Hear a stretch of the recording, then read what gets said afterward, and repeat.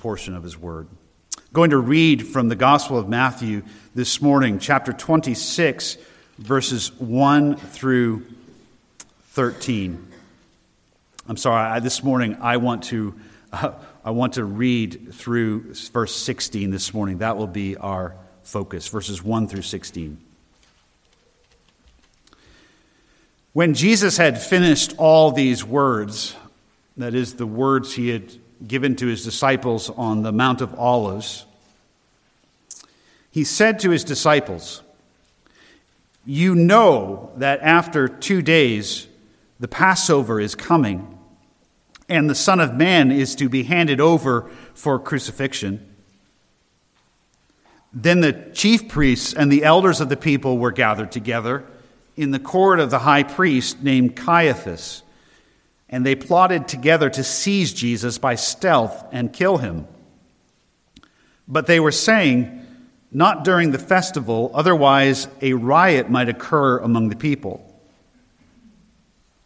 Now when Jesus was in Bethany at the home of Simon the leper, a woman came to him with an alabaster vial of very costly perfume, and she poured it on his head as he reclined at the table. But the disciples were indignant when they saw this and said, "Why this waste? For this perfume might have been sold for a high price and the money given to the poor." But Jesus, aware of this, said to them, "Why do you bother the woman? For she has done a good deed to me. For you always have the poor with you, but you do not always have me.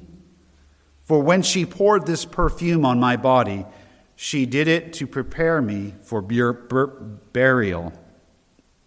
Truly I say to you, wherever this gospel is preached in the whole world, what this woman has done will also be spoken of in memory of her."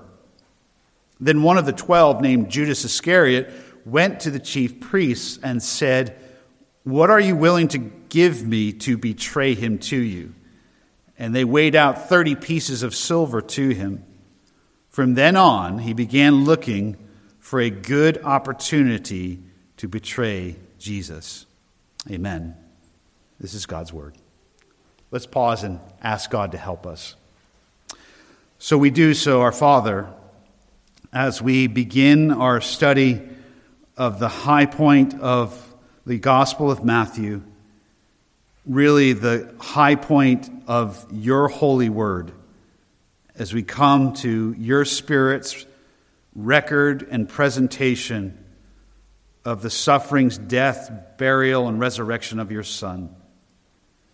We ask, O God, at the outset of this study over the next several months, that you would exalt yourself, exalt your Son, that you would save sinners and change us so that we are not the same. We ask this to you, who are the only one who can do this.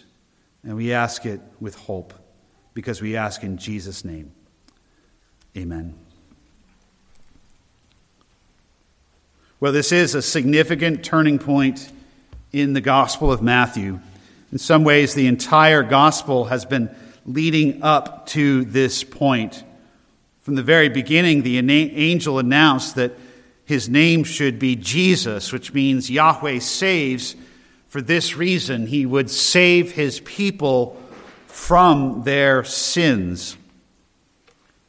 And we know from the scriptures and from the presentation and teaching of Jesus that the only way that his people are going to be saved from their sins is if he, the Messiah, the Son of God, not only lives for them, not only preaches the kingdom to them, but suffers, bleeds, dies like a sacrificial lamb in atonement for their sins against a holy God.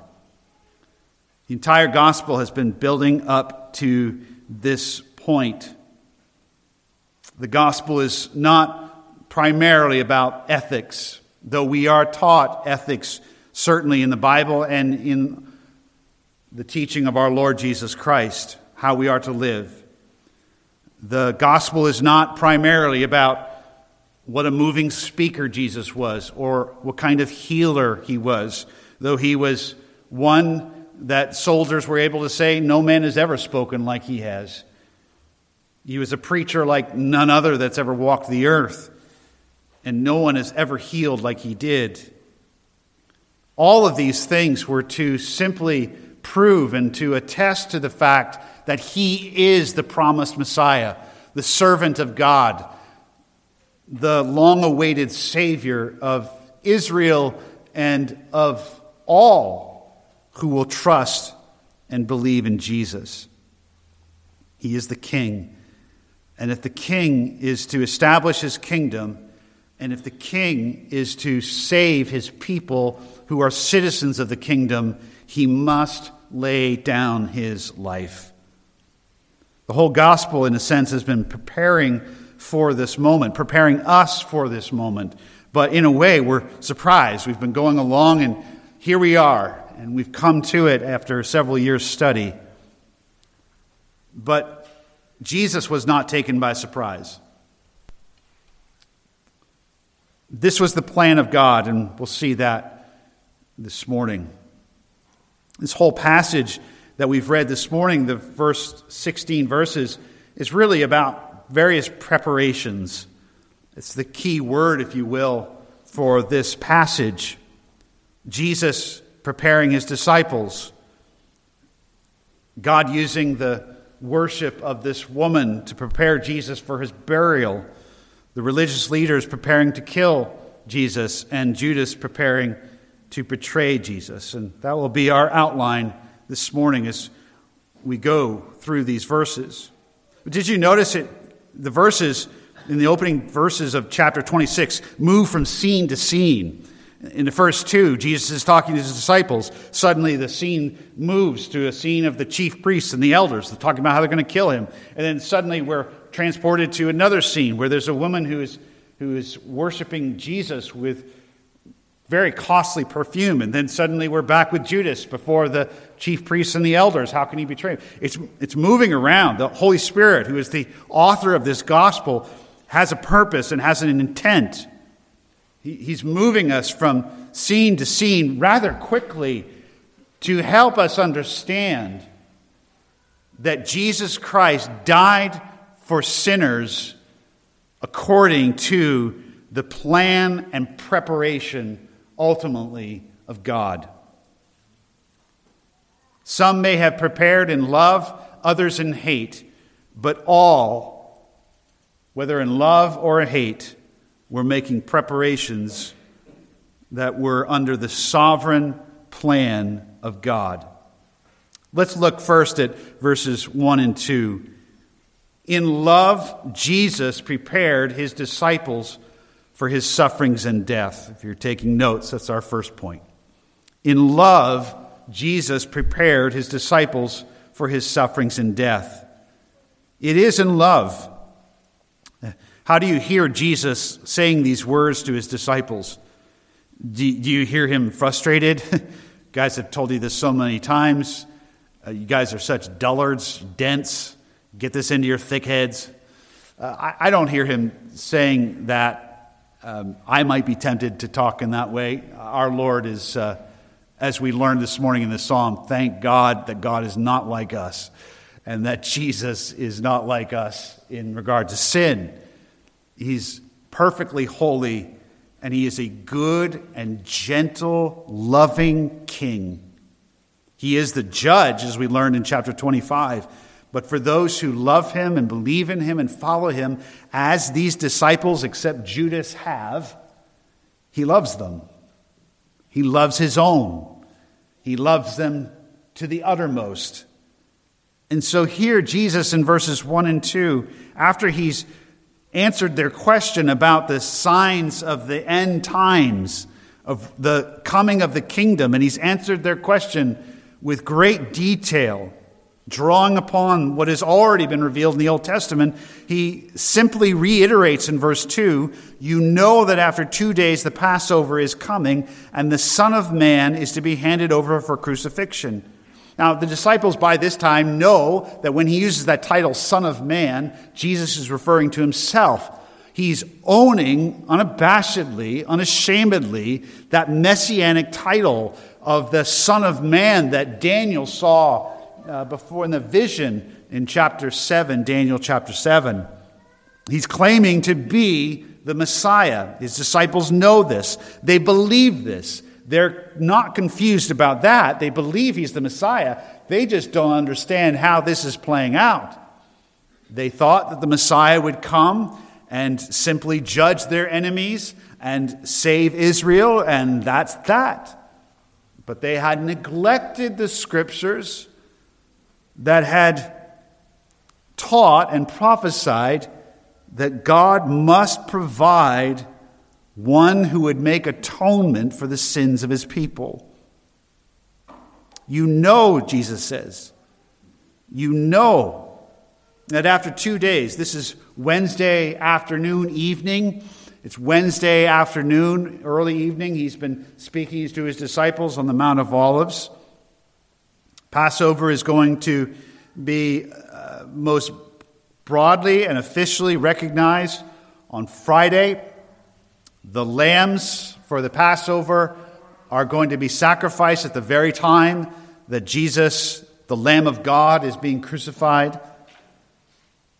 I will just note here that Jesus celebrated the Passover with his disciples the next day on Thursday. There's some confusion about that. Why was the Lord's Supper? Was it a Passover meal? It was.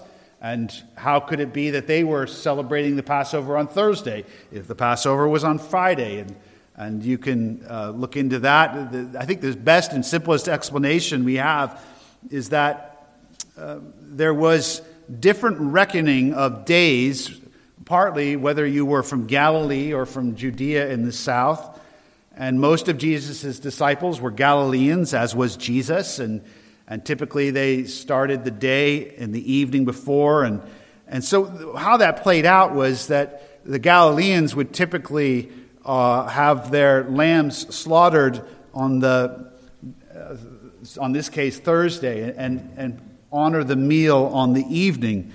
And a practical matter, it's estimated there are possibly up to 2 million people coming to Jerusalem around this time to celebrate the Passover.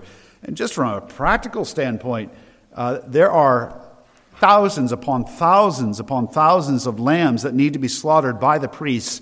And so you just partly have a practical matter of you probably can't even get that done in one day, one afternoon. So there's various explanations as to why Jesus celebrated the Passover with his disciples on Thursday, not Friday, when he was being crucified. But the important thing is that Jesus tells his disciples that what is going to happen, that on Passover, and again, let me just illustration.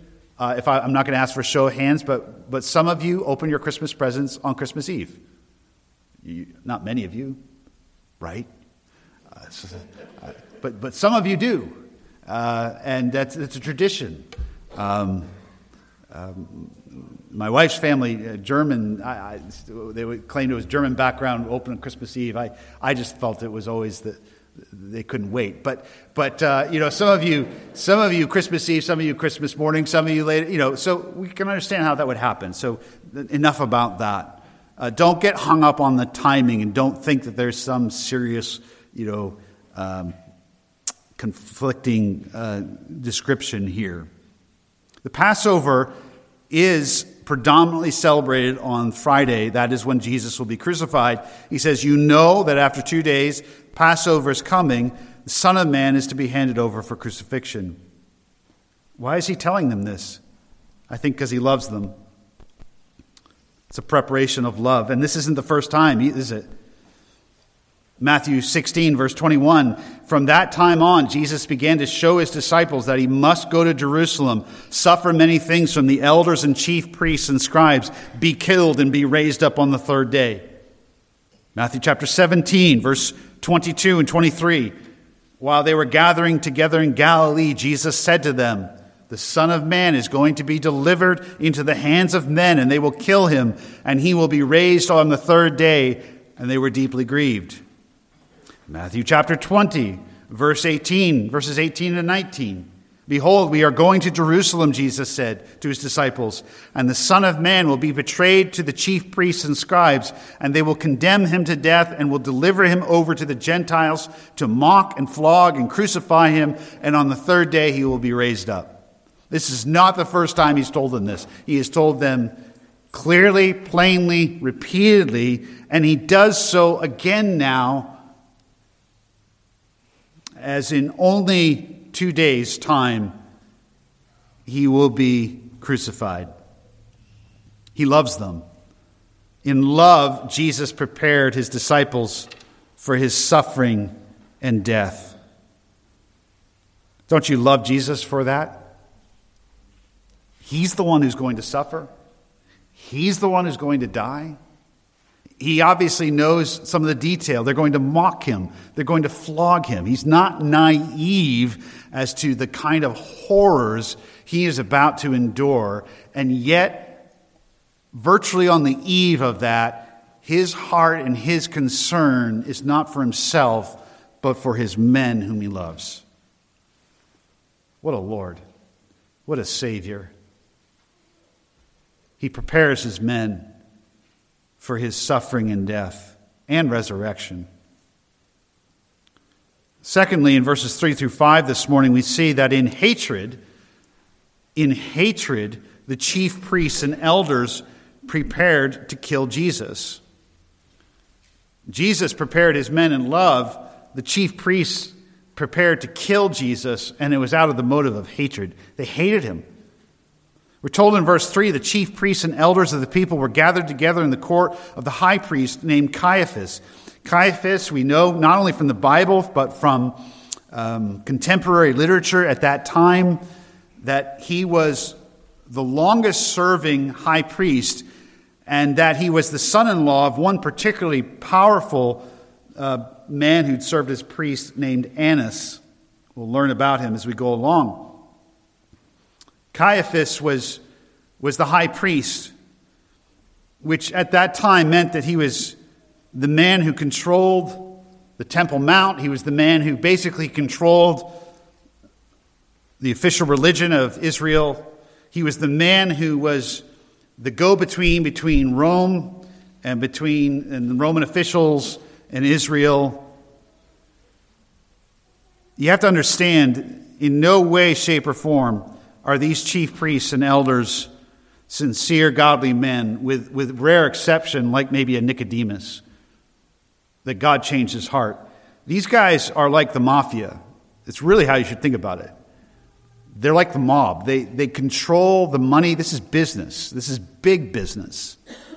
Think about it. Everybody, if you're Jewish, has to come, if you're going to maintain your religion, has to come, has to worship God. And Jesus, we know, cleared out the temple more than one time, because in the temple, they had a racket.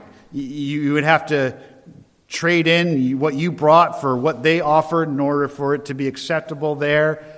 And you'd lose your money going to Jerusalem. And where did the money go? It went to Caiaphas, the chief priests, and the elders.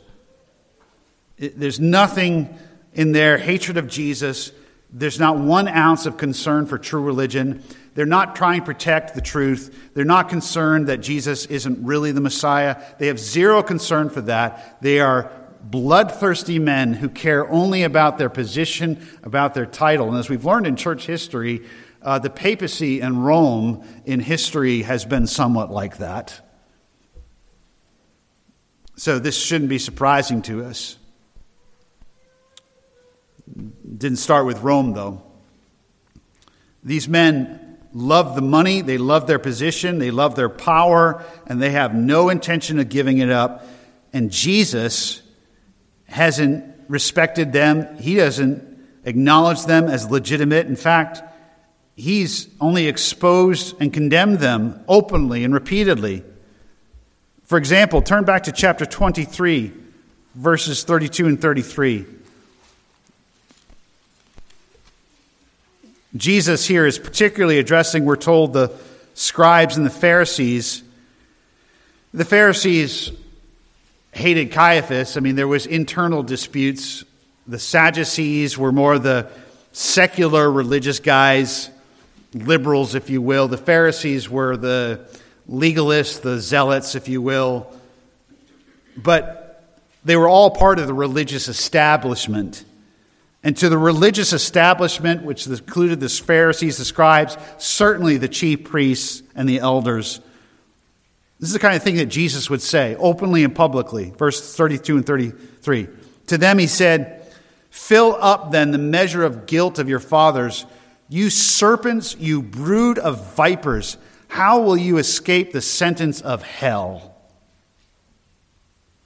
Wow.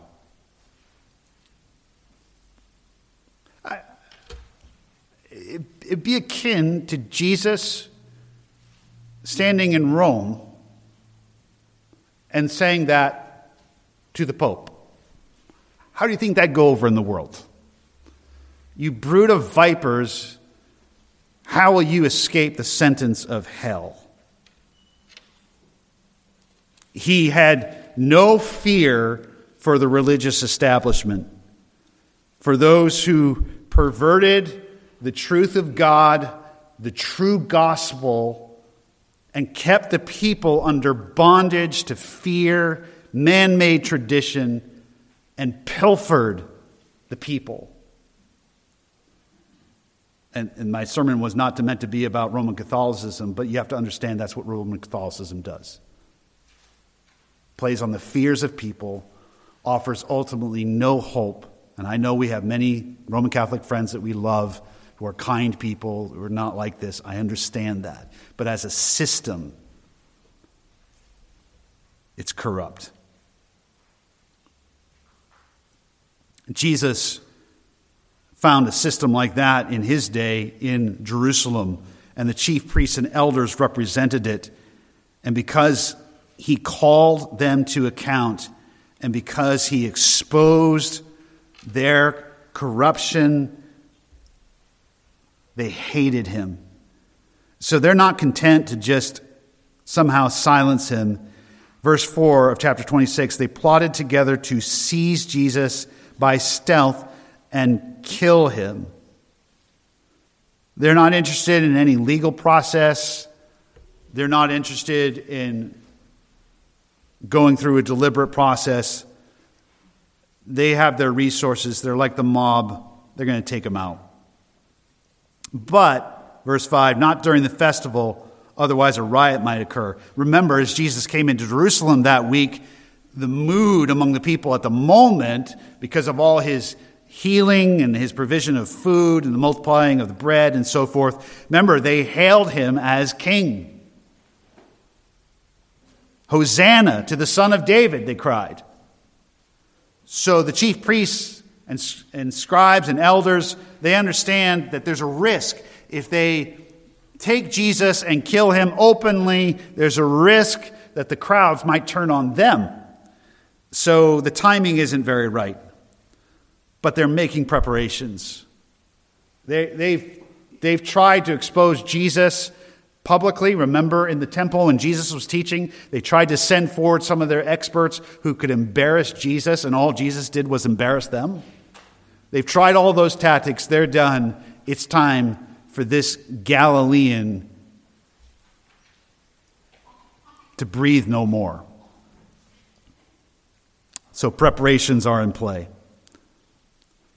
Thirdly, this morning in verses 6 through 13, we come to a beautiful passage. We move from Jesus' love for his disciples, the chief priest's hatred for Jesus, to the loving worship of a woman who understood that Jesus was her Savior. In love, Mary, that's her name, Mary prepared Jesus for his burial. How do we know this is part of preparation? That's what Jesus says in verse 12. When she poured this perfume on my body, she did it to prepare me for burial. Wow. And how do we know it's Mary? We know that from John chapter 12, verse 3, the Gospel of John, which recounts this same scene, this same episode. John chapter 12, verse 3 tells us, Mary took a pound of very costly perfume of pure nard and anointed the feet of Jesus and wiped his feet with her hair, and the house was filled with the fragrance of the perfume. This scene in Matthew chapter 26, verses 6 through 13, it took place at the house of Simon the leper in Bethany. It likely took place earlier in the week as Jesus was coming to the outskirts. Again, the Holy Spirit and Matthew can do that. It's not... the purpose of the gospel is to present an accurate portrayal of the life, ministry, sufferings, death, and burial and resurrection of Christ. And so to emphasize here that God was behind the scenes in his sovereignty, orchestrating all things and preparing all things, the Holy Spirit has Matthew include here, as does Mark and as does Luke, this description of the worship of this woman. And it is interesting that God highlights the worship of a woman in a time and age when women were belittled and thought little of. Don't miss it, that this is unparalleled in ancient Scripture for how the Scriptures portray women and honor them. There's nothing in antiquity that comes close to this. And in the big scheme of the Bible, remember where we start in the beginning? Who was it that believed the lie of the serpent? A woman. Yes, Adam's responsible, but it was Eve first who sinned. And isn't it beautiful that in God's redemption, here as we come near to the scene of how, and the means by which mankind, those who believe, will be redeemed, that God purposefully, the Holy Spirit purposefully in his Scriptures elevates the dignity and the role and the worship of these women. Not only Mary here, this woman, but of the women who will watch Jesus crucified, who will be there at the tomb. Don't miss that. It's beautiful. Jesus was in Bethany, just outside Jerusalem, at the home of a leper. By now, he had been doubtlessly healed by Jesus. A woman comes to Jesus with an alabaster vial. The container itself is costly and valuable. And what's in the container is very costly perfume. We know from the other gospel accounts, as I just read from John, it's a substance that is very, very costly. The disciples are right. Verse 9, the perfume could have been sold for a high price. If we took the average wage in this room for a year's salary, that's about what it would be. I mean, I don't know exactly what that would be, but it was about a year's salary. So take your year's salary, your best year, and go buy some perfume. And hold that perfume. And then think, what am I going to do with this perfume? Mary, as it were, takes it. I'll tell you what I'm going to do with it. I'm going to take it, and I'm going to anoint Jesus with it, pour it on his head and on his feet, because he's worth it. It is amazing what this woman does. And in the context of the confusion of the disciples, the the hatred of Judas and of the chief priests, Mary, this woman, is a singular figure in that she seems to have taken Jesus' words to heart. She seems to understand what he's been saying. The Son of Man is going to Jerusalem, is going to be handed over to the chief priests and scribes. She's heard this. She's heard this. She's never heard Jesus tell a lie. He said he's going to die and he's going to be buried. He's going to rise again. Maybe she has a hard time getting her head around that. But she believes it. She maybe grieves over it. She maybe doesn't understand it, but she believes it. And so she thinks, what could be fitting? How could I honor my Lord and my King and my Redeemer? So she takes this very costly perfume. She poured it on his head, verse 7, as he reclined at the table. It's interesting to think that this perfume, which I mean, it's a large amount, and doubtless was very aromatic. You could smell it even if you didn't have good smell. It was just that much. Whenever you were around Jesus, think of it, the entire rest of the week, that was the dominant smell. The entire rest of the week, you were with Jesus. One of the first things that impressed you was, what's that smell? That's amazing. It's a smelly world back then. People used perfumes to cover over odors. This is a very large amount. You didn't use that much. You didn't waste it. They thought it was wasted. She understood it wasn't wasted. And what a testimony to Jesus. What a love gift from the Father through this woman. That the entire week, as he was misunderstood, as he was rejected, he always had, even in the midst of the spitting and the blood and the sufferings, there was always with him throughout the week the odor of this perfume that reminded him that not all hated him and that his Father had provided and prepared for his burial. Beautiful. The disciples just cared about the money, and we know that from the Gospel of John and other Gospels that Judas in particular was incensed because he held the money box and he didn't like this. He was missing out on a huge profit. And so we don't know, but maybe he's the one who started, he's the numbers guy maybe, and nothing against numbers guys. We need numbers guys. I need them.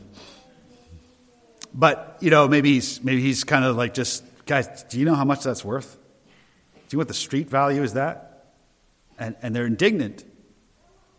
And the line, this might have been sold, verse 9, for a high price and the money given to the poor.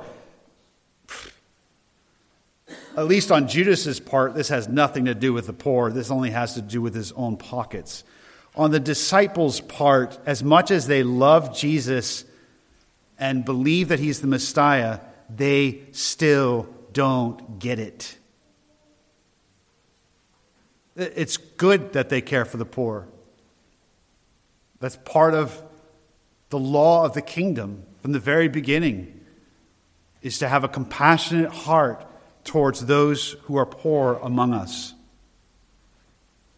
It is absolutely part of the kingdom. It is absolutely part of the kingdom ethic as taught by Jesus in the Sermon on the Mount and in the remainder of the New Testament. But his disciples are missing who Jesus is. And they're forgetting that the highest priority is worship. Jesus, like his Father, our God, is worthy of costly worship. Costly worship. There's way too much cheap worship these days. Way too much cheap worship. Worship that costs us nothing. I mean, in fact, today we're all about what's the most convenient for us, I'd really rather stay home and watch worship. Not sure I can really get out of my routine and get some clothes on. And by the way, how long is this thing going to be?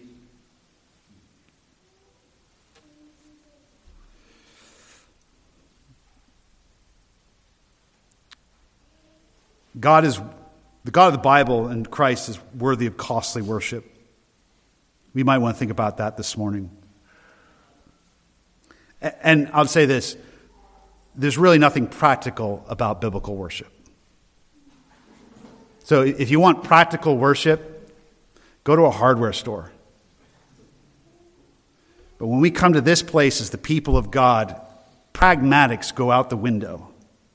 And the truth and the value of the glory of who our God is and of Jesus Christ comes to the fore. And we're on a whole new scale of value. What can I give him? How can I express with what little I have something of my gratitude and my adoration and my love for the one who gave himself up for me? May God cause our worship to be more like Mary's. She loved him with a holy love and understood that he was her king and her redeemer. And so she honored him with costly worship, sincere worship, wasteful worship. Wasteful worship. I like that term. May God cause our worship to seem more wasteful to the world. Why would you spend that kind of time? Why would you waste that kind of money? You mean you give to the church? You know what you could do with that? Couldn't we be more practical, helping different programs? Wasteful. Her worship is wasteful. But Jesus points out it is purposeful. I wonder if she knew. She believed his words. Maybe she was thinking he's going to be buried. He needs to have this beautiful scent, costly, kingly perfume. But Jesus understands that there was a purpose in it. It was not for nothing. It may not have been pragmatic from the disciples' standpoint, but that doesn't mean it was purposeless. It had a holy purpose designed by God to prepare Jesus for his burial, verse 12. And because of the act of worship that she carried out on that day, God honored her, and Christ knew this. Verse 13, wherever this gospel is preached in the whole world, what this woman has done will be spoken of in memory of her. That's why it's recorded in every gospel. God points to the costly, sincere, humble, loving, wasteful worship of this woman and exalts it and sets it before our eyes and for all generations, and essentially says, this is the kind of worship of my Son that I'm looking for, because this is the kind of worship my Son is worthy of. In love, Mary prepared Jesus for his burial. Fourthly, this morning, in verses 14 to 16, it's jarring. We turn from her love for Christ in this beautiful act of worship to Judas' betrayal, verses 14 to 16. In hatred, Judas prepared to betray Jesus. In hatred, Judas prepared to betray Jesus. You see, there is a back and forth, isn't there? Jesus speaking to his disciples in love. The chief priests and elders preparing in hate. Mary worshiping in love. Judas making plans in hate. This is back and forth. And it's so ugly. Judas went to the chief priests. He's followed Jesus for 3 years. He's seen Jesus up close. He knows that Jesus is not a liar. He knows that Jesus is true and that he is holy. He knows that Jesus is not a scoundrel or a sham. He's seen his deeds of power up front. He was in the boat, seeing the waves stilled. He's seen men and women walk who never walked, see who've never seen, hear who have never heard. He has seen Jesus' love and compassion for the most humble. He has had an up-close personal opportunity to see the truth that Jesus is, in fact, his King and Messiah. And yet Judas hates him. He hates him for the same reason that every sinner hates God and hates Jesus Christ. Because Judas loves himself. He loves his sin. And he does not want to humble himself and submit to the plan of God. Maybe if Jesus had come and actually kicked out the Romans and maybe done something so that Judas could have a position and in the kingdom and maybe have some lucrative side work in Jesus' kingdom, then maybe he would follow Jesus. But as to the truth about Jesus and who he is, Judas has no interest. In fact, his only interest is hatred. He hates him for it. He hates Jesus. He hates God. He can't stand it anymore. And so he goes to the chief priests and asks them a question. Verse 15, what are you willing to give me to betray him to you? What are you willing to give me? He's not just going to hand him over for nothing. He's going to get something out of it. They say 30 pieces of silver. In the Old Testament, that was the price for a slave. If a slave was somehow hurt by your bull or your ox, if someone else's servant or slave was gored, you had to pay. If it was your bull, your ox that killed another man's slave, you had to pay a redemption price of 30 pieces of silver. So 30 pieces of silver. He agrees to it. And verse 16, from then on, he began looking for a good opportunity to betray Jesus. We don't know exactly the moment when he went to the chief priests, but this is all playing out in that week. He's with Jesus, and he's looking for a good opportunity, and he's going to find it. He hated Christ, and he prepared to deliver him to his enemies. It's amazing, all this preparation. But behind it all, as we've already stated, fifthly and finally this morning, in love for his people and hatred of sin, God the Father prepared and delivered his Son for us all. Love for his people, hatred of sin. God prepared and delivered his Son over for us all. Two passages I want to turn to in closing this morning. Turn with me to Acts chapter 2, verse 22. After the resurrection of Christ and his ascension into heaven, on the day of Pentecost, as Peter stood up full of the Holy Spirit, he understands now the plan of God. He gets it. He sees that it was revealed in the Old Testament scriptures all along. He just hadn't wanted to see it. Now he sees it.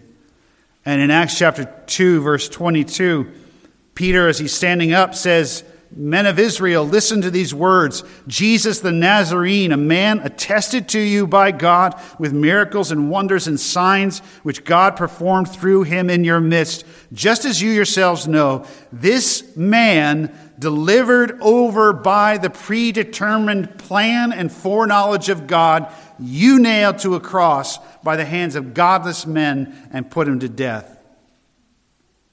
But they're handing him over. The chief priests and the elders, Judas, and all those who worked and prepared to murder and to kill Jesus, behind that and over that, superseding that, was the holy, good, loving, glorious, predetermined plan and foreknowledge of God. Jesus was preparing his disciples. Mary was preparing Jesus for his burial. The chief priests and elders preparing to kill him. Judas making plans, preparing to betray him. God was sovereign over it all.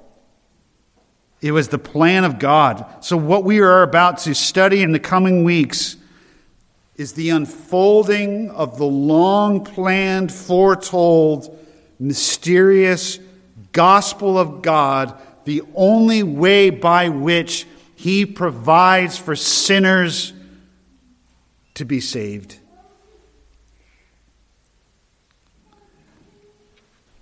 And this is a wonderful hope. Turn with me to Romans chapter 8 and we'll close with this. You know Romans 8.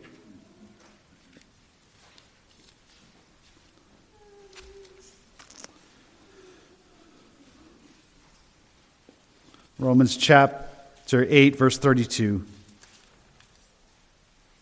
This is the mystery of God's sovereignty, the mystery of God's sovereignty, of man's responsibility.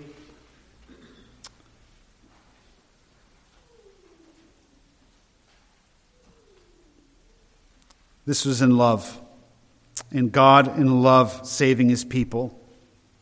Romans 8:32, the Apostle Paul says, speaking of God the Father, he who did not spare his own Son, but delivered him over for us all. Delivered him over for us all. Do you see the plan of God working in and over and through all of these various people? He delivered his Son over for us all. How will he not also with him freely give us all things? If God made such preparations for our Savior to accomplish our salvation, what fear have we of anything? If God is for us, who can be against us? This morning, you just want to be sure that you are found among those who love Jesus, not among those who hate him. Where are you? What say you about Jesus? What kind of worship is our worship? Do we confess with our mouths and with our lives and with our worship the glory of this wonderful Savior? May God make it so. Let's pray. God, we are awed this morning by your plan, really overwhelmed by the extent to which you went to ensure that Jesus would die for our sins according to your plan. We love you for it. We love him for it. We fear you for it. We fear him for it.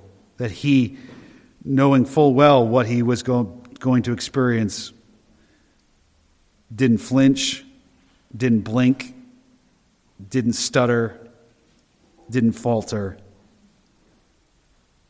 But the greatest man, the Son of Man, our Savior, went face forward, eyes wide open, into the fire of the cross for us. He took hell for us. What can we say? We worship you, Lord Jesus. We maybe don't have the costly gift that Mary had on that day, but we worship you, and we pray that our lives will be an appropriate sacrifice You are worthy of our best. You are worthy of wasteful worship. May we testify in the face of an unbelieving world and in the face of all pragmatists, religious pragmatists, that there's none like you, that you are our great Savior and our King. We love you. In your name, amen.